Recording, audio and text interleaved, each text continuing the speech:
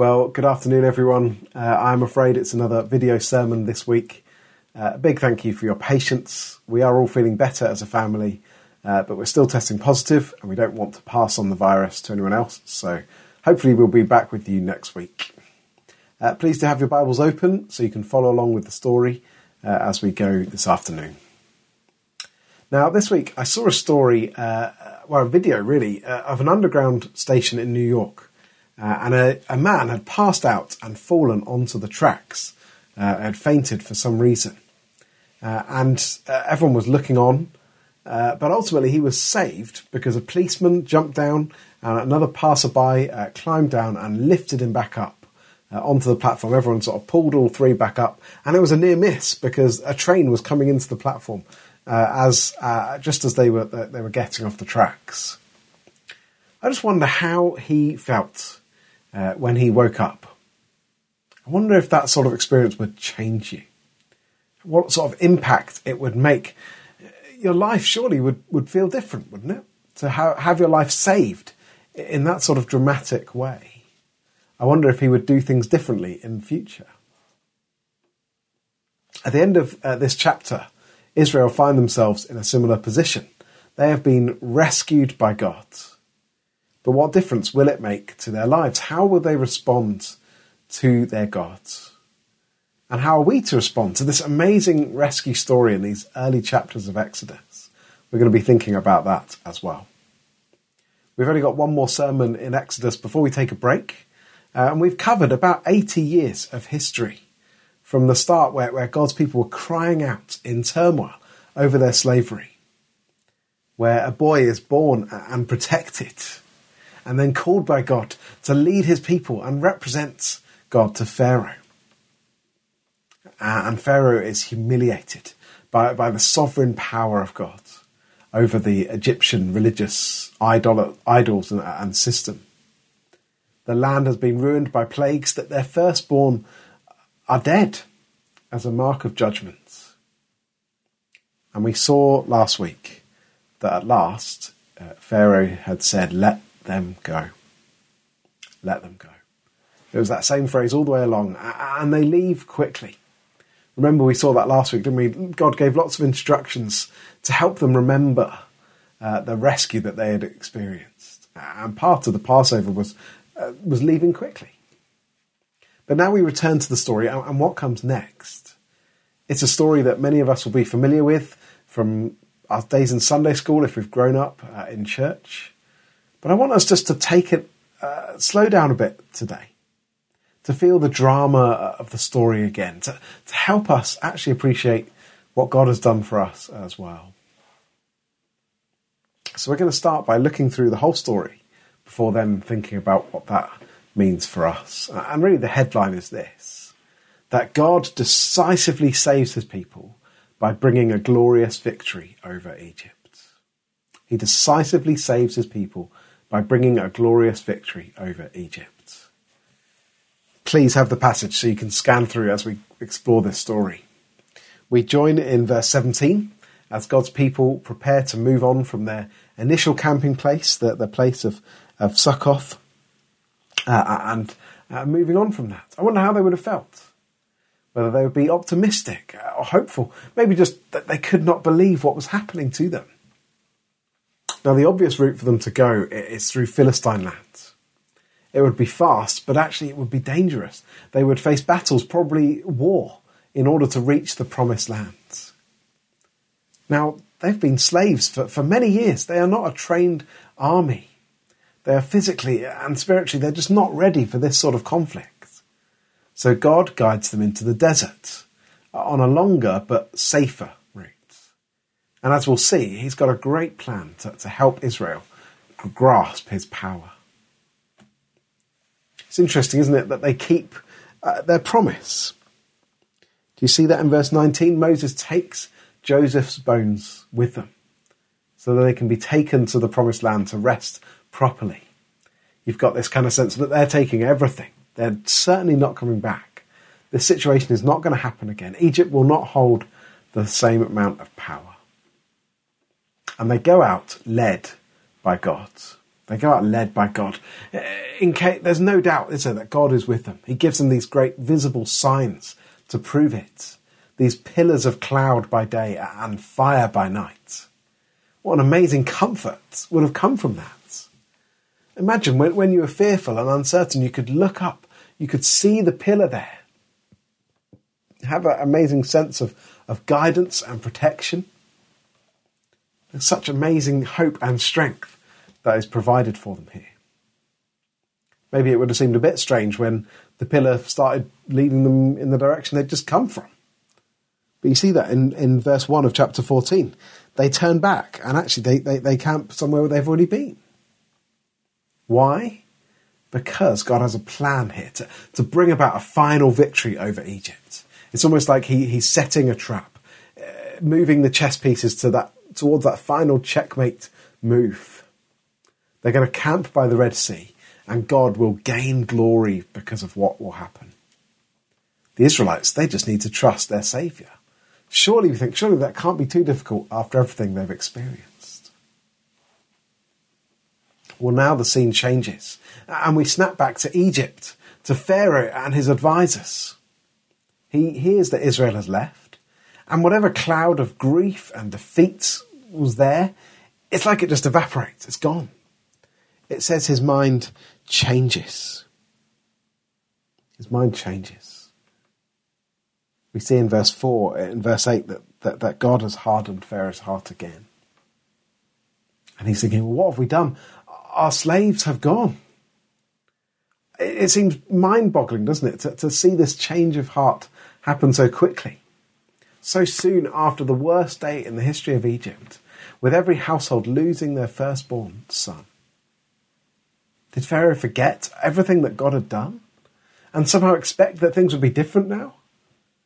Well, he is quick to act. He gathers his army, 600 plus chariots. It's a hugely powerful, terrifying army, and he sets out to bring back the Israelites.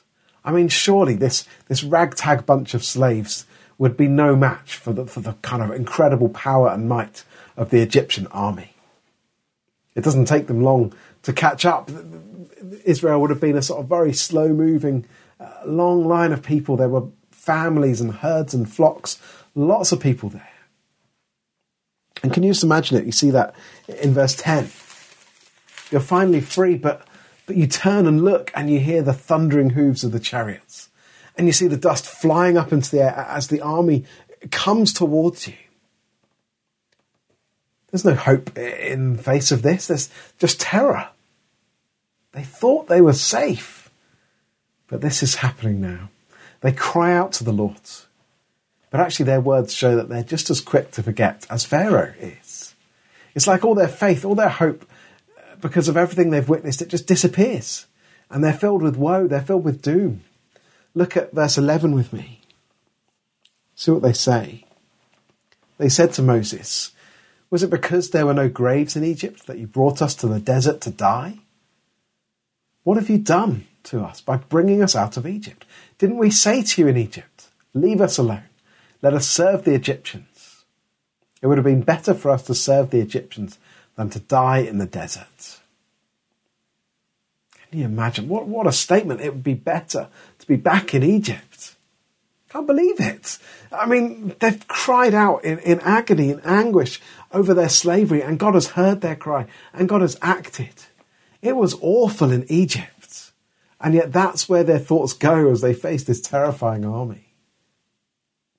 It's quite ironic, isn't it? They keep the promise made to Joseph all those years ago. They take his bones with them, but they couldn't trust the promise of the Almighty God who had promised to rescue them and keep them safe. Even with the pillar of cloud and fire in front of them, they would not trust him. Now Moses' response is interesting. It's quite hard to get the tone from the English translation. Apparently the original Hebrew suggests a tone that's more of an angry rebuke than one of gentle correction. Now my boys test my patience sometimes. I'm sure you've seen that. And at first it's kind of easy to be gentle. And it gets to a point where actually you respond more strongly to help them grasp that they need to wise up. Hopefully it's not just out of anger, but it's kind of a strong statement. Look, pay attention to this. This is it. And Moses, this is what's happening with Moses here. It's like he's had enough of Israel's hesitancy to believe. Look what he says in verse 13. Moses answered the people, "Do not be afraid. Stand firm, and you will see the deliverance God, the Lord will bring you today. The Egyptians you see today, you will never see again. The Lord will fight for you. You need only to be still." He says, look, don't forget your God. The Lord will fight. He will deliver. Do you not remember what's just happened in Egypt? At the end it says, be still. Actually, a better sense of that word is perhaps be quiet or just shut up and see what God will do. Well, when God speaks to Moses in verse 15, Moses is the one that gets rebuked here. He represents the people before God. He's rebuked on their behalf. And God explains his plan that he is going to gain glory by defeating Pharaoh and his army. Despite their kind of faithless outcry, God continues to guard and protect his people. The signs of his presence, the angel of the Lord, this pillar of cloud, actually they move from the front. They move between Israel and the fearsome army of Egypt. And Egypt are kind of covered in darkness while Israel can see. That sounds very familiar, doesn't it?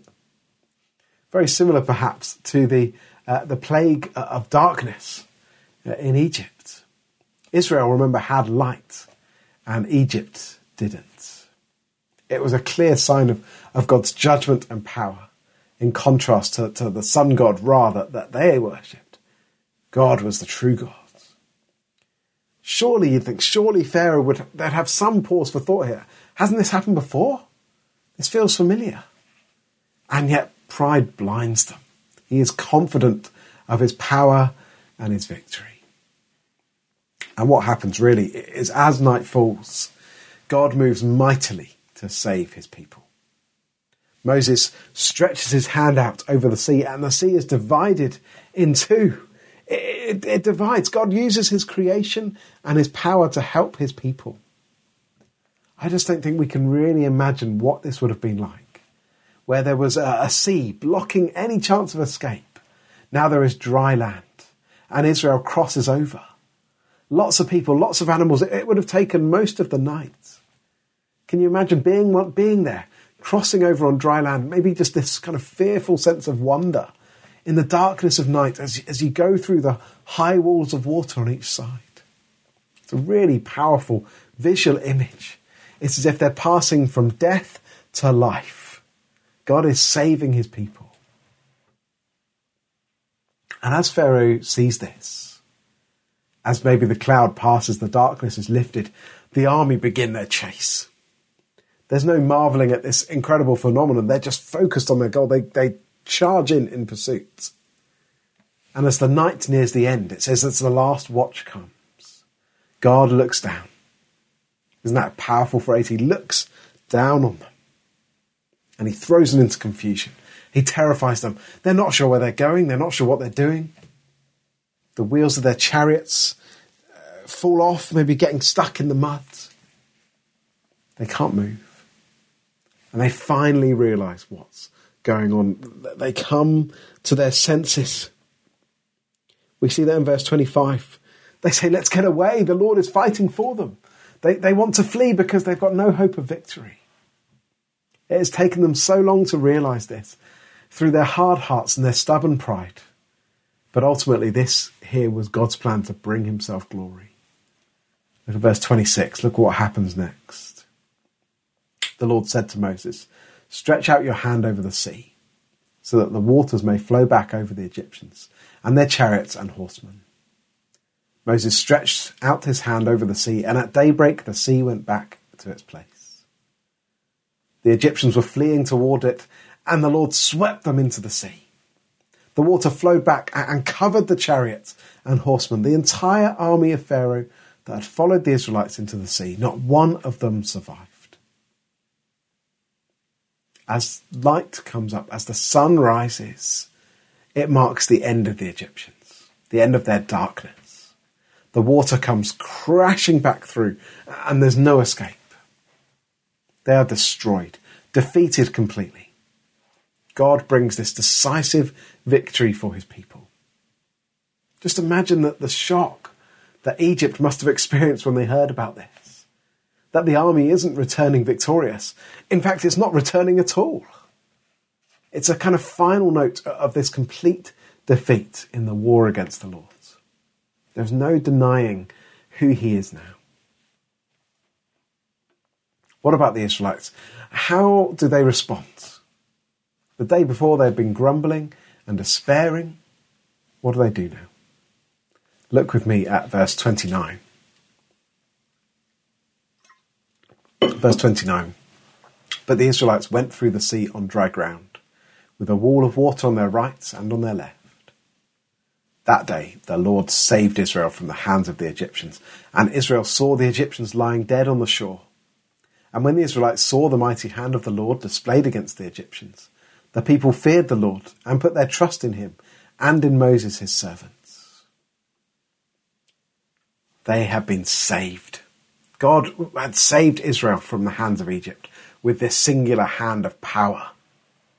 It's a contrast here, the pathetic power of Egypt, in contrast to the mighty power of God.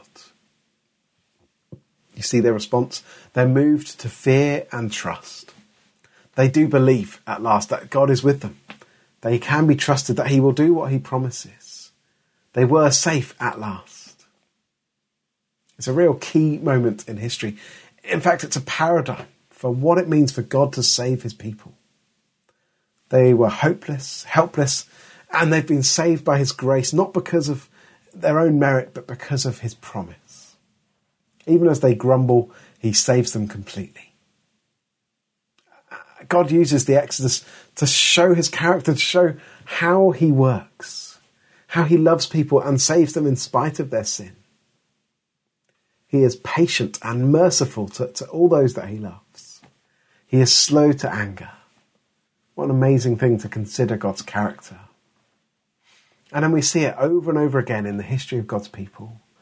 In Joshua and Judges, the people turning away so quickly from God. God saves them and God sends the judges. God fights for the army in the book of Joshua. Later on, when they are exiled to Babylon because of their stubborn idolatry, he promises return and restoration. We see this Exodus pattern running through history, and it's a pattern of gracious deliverance. So they were safe. They were safe. But safe for what? Safe for what? That's a question we need to ask, isn't it? They'd been set free. What did that mean for them? When we think of freedom today, maybe we think of just, we're free to do whatever we like. We've got this kind of idea of individual expression and action. We just do whatever we dream. That's not necessarily what's going on here. In fact, we get clues all the way through. Here's an example. Let me put a couple of verses up on the screen here. You see these verses. Exodus 1 verse 14. They made their lives bitter with harsh labour in brick and mortar and with all kinds of work in the fields. In all their harsh labour, the Egyptians worked them ruthlessly. A horrible reminder of what they were experiencing. And then we see this verse in Exodus 8 verse 1. The Lord said to Moses, "Go to Pharaoh and say to him, this is what the Lord says. Let my people go, so that they may worship me." Now what's interesting here is that the word is used here to talk about working them ruthlessly is also used here as the word worship. It's the same word in the original Hebrew. And it's a term that means to serve. It seems like a strange choice, doesn't it, for God to use here? But it's a term used again and again. Whenever it says, let my people go so that they may worship me, it's that same word. The same word used for that vicious hard work and slavery. Do you see the connection? Actually, they were enslaved to Pharaoh. They were serving him. But now God has saved them and brought them out to serve him in worship. They have been saved to serve. Not that same brutal slavery, but actually it's the right response to their rescue. God loves and saves his people with the expectation that they will fear and trust him and serve him. They are his people. They belong to him. He is the one who is slow to anger and abounding in love. Who wouldn't want to serve a God like that? What an honour to be known and loved and cared for by the creator God of the universe. Will they do that? Will they realise that? Will they serve him? Will they worship him in how they live? Well, why not read on in the book of Exodus and see how it plays out? It is certainly not smooth sailing.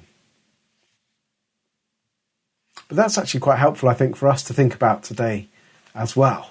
Why don't we turn now from the story and think about what we should take from this story, of this chapter, but actually of the Exodus as a whole as well. Here's a headline for you. God decisively saves us by bringing a glorious victory over sin and death through Christ. Now, I've spoken a lot about this over the last few weeks, how the Exodus points forward to the ultimate rescue that we have. And that's through the life and death of the Lord Jesus Christ.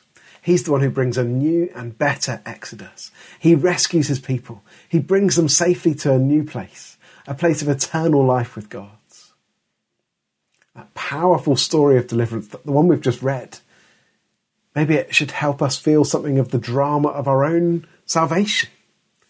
Why not take the time, actually, as we lead up to Easter, to visit the Gospels, to read the accounts of Jesus' life and death, to feel the drama, the pain and anguish that he experienced in our place, the accusations, the beatings, the crucifixion as the nails are driven into his hands, as he faces the darkness of judgment and abandonment. As he did that so that we could come out from death to life. Something we would need to feel afresh, isn't it? And rejoice in that deep, rich security that we have because of the salvation in Jesus. We are safe at last. It is such good news, isn't it? It is such good news. But what about in our day-to-day lives? Is there something more concrete, perhaps, we need to take from this in particular?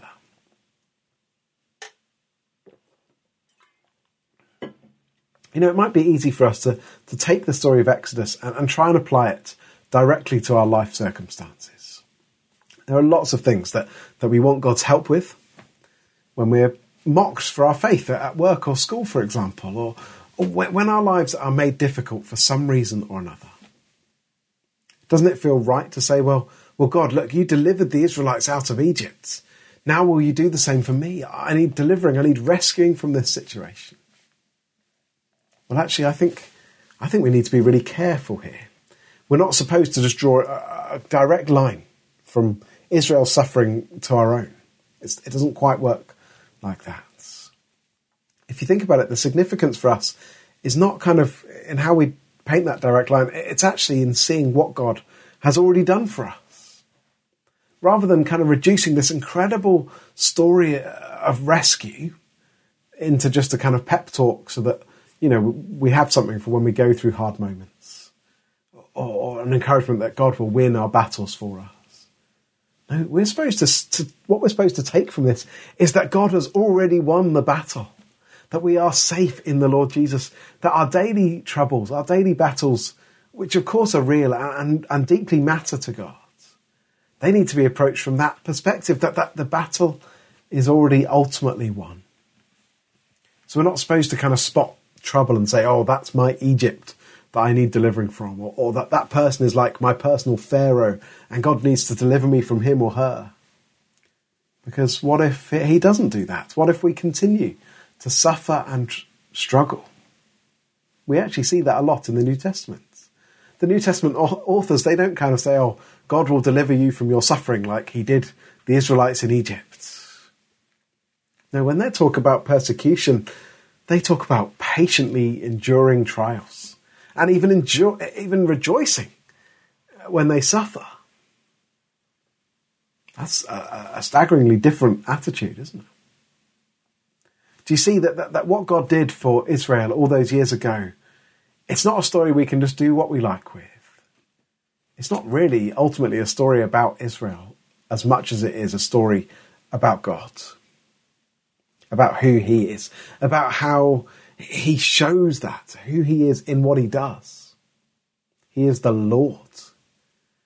It's not a story that's always replicated in the lives of individual believers. A kind of, we're oppressed and we're going to be set free.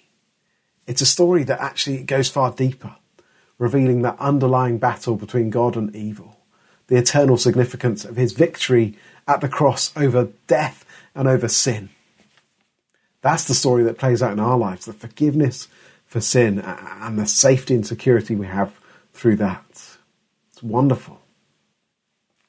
It's amazing actually to think that whatever circumstances we find ourselves in, we're not waiting for that deliverance. The deliverance has already come in Christ. It's almost like we need to say, well, no, actually, we're not going through kind of the same struggles as Egypt. What we need to think is actually, it's as if that's all behind me. That's gone. And I'm on the other side of the sea. I'm safe. I was a slave to sin. Now I am free to follow Christ. That's how I'm supposed to behave, isn't it? He has forgiven me. He has loved me. How do I respond to that? Well, we're called to serve in fear and in trust. To serve in the same way as the Israelites were. Saved to serve. To live in fear and live in trust. We see that in those last couple of verses. They feared the Lord. They put their trust in him. Now, fear is not the same kind of terror that the Egyptians faced. It's the reverent fear of experiencing someone so great and so mighty and so powerful, who is the maker of the universe, and realizing that he loves you. He has adopted you. There is awe there is adoration, and it's trusting him and not taking that lightly. Reverent fear. But it is trust. Trusting him, offering him all the praise and worship, thanking him for all that he has done, committing our lives to him, letting go of the things that get in the way of trusting him wholeheartedly, and serving him with gladness. But we do that in the knowledge that he has saved us, that our sin has been removed, it's been wiped away, washed away like the army of Egypt. And we stand on the far side knowing that we are safe, knowing that we are forgiven. Jesus uses similar language actually in John 5:24 when he says, "Very truly I tell you, whoever hears my word and believes him who sent me has eternal life and will not be judged, but has crossed over from death to life." Isn't that a wonderful phrase? Crossed over from death to life. If you're not a believer here today, listening to this, watching this later, I urge you to do that, to cross over from death to life. God gives you that opportunity today to find eternal life. If you realise that you need that rescue, come to him today. If you need more explanation, speak to someone afterwards. Go to the people who are staying at the front so that you can pray with them. Go and find someone that you trust. Talk to them. It's an amazing story, isn't it, of deliverance. I hope it's been helpful for you to look at this amazing story, to consider how it reveals the wonder of our salvation too. Next week, we're going to be looking at the song of praise that Israel sings together as they rejoice. But it's right that we rejoice. We're going to pray and we're going to sing in rejoicing after that. Let's pray together. Let's pray. Father, this is a wonderful account of your special deliverance, of your mighty power.